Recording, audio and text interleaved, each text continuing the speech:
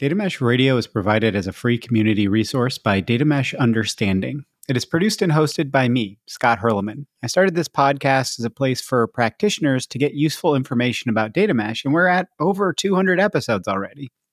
This is a Mesh Musings episode where I do a relatively short overview, some might call a few of them rants, on a specific topic related to data mesh.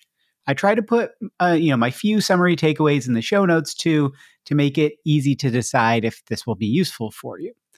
Quick reminder as well to hit the Data Mesh Understanding link in the show notes to easily review listings of past episodes you might have missed, that I've grouped up on different topics to make it easy if you want to do like a deep dive into governance or something like that. Do check out the Data Mesh Understanding offerings as well and the free community introduction and roundtable programs while you're there. Now with that, on to the Mesh Musing.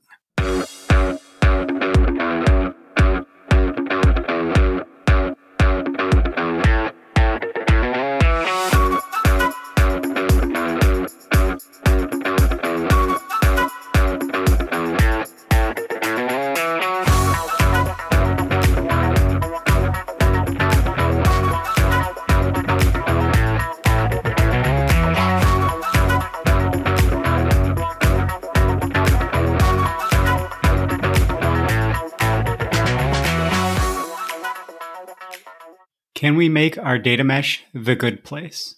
What we owe each other. Mesh Musings 11. If you haven't watched the show The Good Place, it is one of the best from the last decade, in my opinion.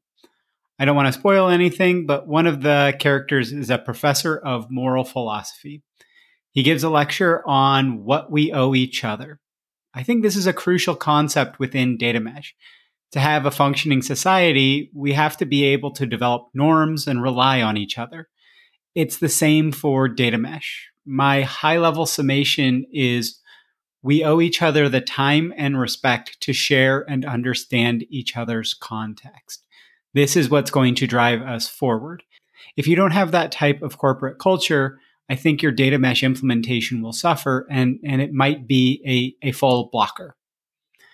Can't recall which guest said it, but they said that data consumers owe it to data producers to let those data producers know when what they're putting out isn't meeting the needs of those specific consumers.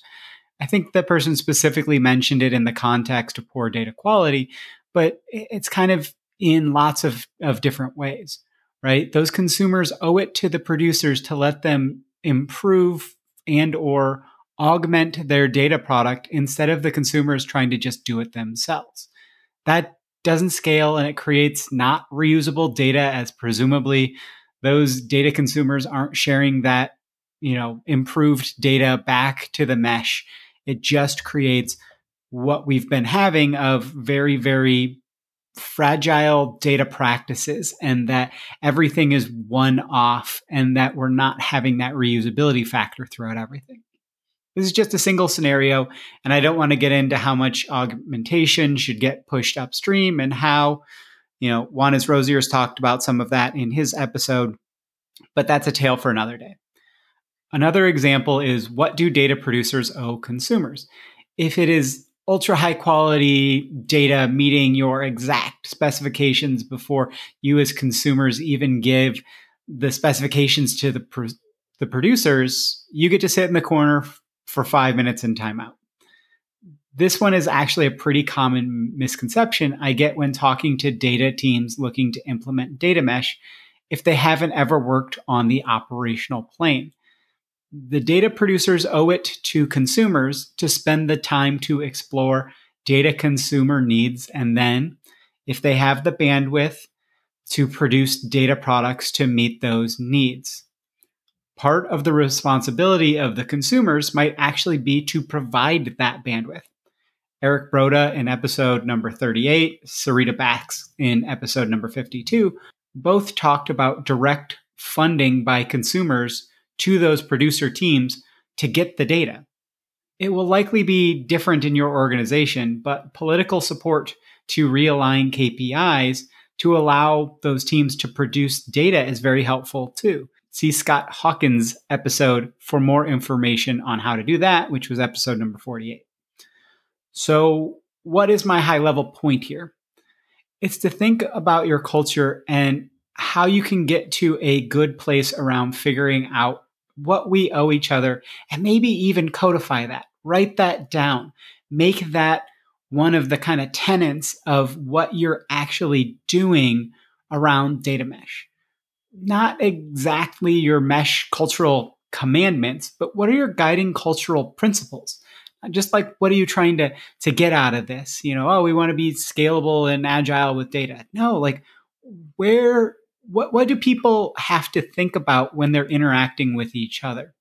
If you listen to Tim Tischler's episode, which was number 43, he talks about how the best performing organizations have a culture of pitching in to help other teams when those teams are underwater. So, how can you codify how you will help each other? I don't have answers other than it depends. But if you listen to the really great episodes from Angelo Martelli, which was number 27, and Scott Hawkins, which was number 48, they talk about how crucial it is to adapt these kinds of approaches to your general organization and even to the specific domain by domain that you are working on. A huge part of that is to take the time to really know your organization. When looking at what Henrik Gothberg talked about in episode 63, it was a lot about going and actually building these one-to-one relationships and having a collegial relationship. Not that you are my data producer and so I am your customer, you give me what I want. You're a data producer, I'm a data consumer. Yes, I am in some sense your customer, but it's not that the customer is always right. We want to make sure that we share our context so that we can actually get to a better result. If you don't need 5 nines for your data product, don't have that. Emily Gorsinski's upcoming episode, number 72, is really going to cover a lot about thinking about like your SLAs for each data product. But a lot of this doesn't happen unless you get in a quote unquote room, it can be virtual or whatever, but exchange that context, actually have these conversations. So circling back to my initial opening statement, what do we owe each other? What we owe each other is the empathy and time to come to an understanding of each other's context. And to help improve that context, think about if you see an issue, say something. If you see something, say something, right? Or spend the time to do show and tell sessions. Tim Tischler, again, episode 43, had some great ideas around how to do that. And he was saying that the reviews of these show and tell sessions were extremely high. They were very, very good. This is not just about data producers and data consumers, but kind of everyone, right? Everyone, when you see something, you should say something. It's not just, okay, the data consumers need to tell the data producers. Well, the data producers might have, been monitoring how people are consuming it and go, you know what, we've got this data that we didn't think was that valuable. Let's have a conversation and say, is this valuable to you? And when someone improves your context, thank them. Even if it's bad news, don't shoot the messenger. Create those lasting bonds and good pathways for communication. Stop trying to solve communication issues exclusively with technology. Yes, we want to scale information sharing, but oftentimes this massive back and forth in the technology side or this massive amount of misunderstanding and kind of missed signals could have been a 5-minute meeting. This meeting could have been an email. There's a lot of times when it's this email could have been a meeting and should have been a meeting, or this set of 43 back and forth emails should have been a meeting. So Henrik Gothberg said it well in episode 63. Use empathy, respect, and understanding first, and your challenges will not be as hard to overcome. You can work as a more cohesive unit instead of separate, often competing domains. Data mesh data products aren't meant to be standalone data sets. Take the mesh concept into how you interact across your organization with your colleagues. I'll be adding more onto this concept and this thought pattern later in the future, in a future Mesh Musings, because I think we really do want to have more conversations about what do we owe each other.